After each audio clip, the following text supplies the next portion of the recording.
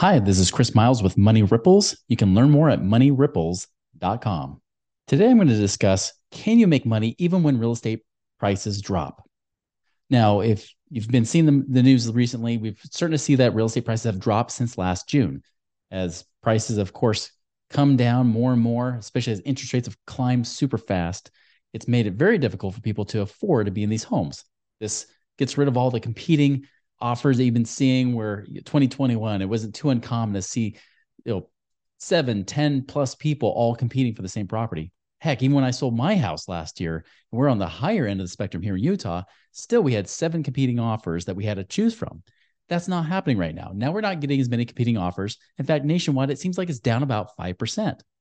So, what does this mean for you, especially if you want to invest in real estate? And more importantly, is it still possible to make money when the value of your investment property drops? And I want to talk about this because experienced real estate investors do not fear market drops that much. In fact, they welcome it. And not just because there's buying opportunities, but they welcome it because they know, and I know this is something that I've learned myself, that you can make money in any market. Even when the market is dropping, you can still make money. So let's discuss that. First and foremost, like I said, it's not about just buying low, selling high. I used to believe that was true, especially when I was a financial advisor. Many times we would teach people that real estate market only goes up conservatively, maybe 3, 4% a year. It's not that great. Go for stocks, it's better.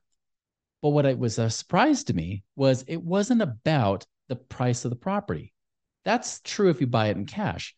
But and even then, even if you do buy it in cash, that's not the only return you earn from real estate. Because when you're a real estate investor, you earn money from 4 different places. One, you earn money from the cash flow, from the profit you make from the rent. Two, you make money if you have a mortgage, you make money from the renter paying down your mortgage for you, because when you profit on the rent, that's not including the fact that you have a mortgage payment that's already being paid by the renter. Number 3, there's appreciation, like we just mentioned. And then number 4, there are tax benefits. So there's 4 returns: cash flow, paid down mortgage, tax benefits, and then, of course, appreciation is the fourth one. Appreciation for investors is like icing on the cake. It's something that we always know what's going to happen, but it's not necessary to be profitable. The truth is, and of course, there's tax benefits regardless, and that's great too. But the truth is, even if you buy cash outright, so there's not that mortgage benefit that I mentioned before, still, when you make cash flow on a property, you don't care about the price. When you're profitable, it doesn't matter. The only time it matters is when you bought a house super high and you're not cash flowing either. There's no profit in it. This happened to me in the last recession when I was young and dumb, right? I was buying properties. I didn't care about the price as much because I thought prices would always appreciate. And I was literally banking on appreciation. That even meant I would go negative on some of those properties when it came to cash flow. So if it meant that my mortgage payment was $1,500 a month, but I was bringing in $1,200 a month, I was in the hole at least $300 a month, not including maintenance and repairs and possible vacancies and everything else. But when it came to this, when I learned was that it's always about the cash flow.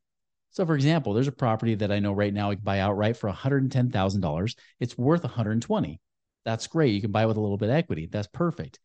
But the cash flow on that is $930 a month after you pay the property manager. So that's after. You're not even managing the property yourself. You could make more, but if you don't manage it yourself, still you're making about a 10% cash on cash return, as they call it, meaning that you're making about a little over 11,000 a year on 110,000. That's a 10% cash on cash return. If you get appreciation, great. That's awesome that you get appreciation, but it's not necessary. Real estate investors, those that have been most experienced, know that cash flow is essential. Doesn't matter what the price is. If the price drops to $80,000, even though you bought it for 110, yes, you're not going to turn around and sell it. That's not a good thing. But if you're still making good profits on that property, if you're still positive cash flow, it doesn't matter. You can ride out those storms. In fact, you probably won't kill that golden goose laying your golden eggs for you. Now, the same opposite is true. If it appreciates more, great. It doesn't really matter, because until you sell the property, it's not going to mean anything. It's always about that cash flow, that profit. So when you're looking at real estate right now, granted, it's getting to be a better buyer's market, but understand it's always about how much profit do you get from that property? How much more cash flow do you earn compared to the expenses? That is the real secret to making money in any real estate market. And that's why most people stay away, and why the experienced real estate investors continue to make money no matter what. you want to hear more information, go to moneyripples.com.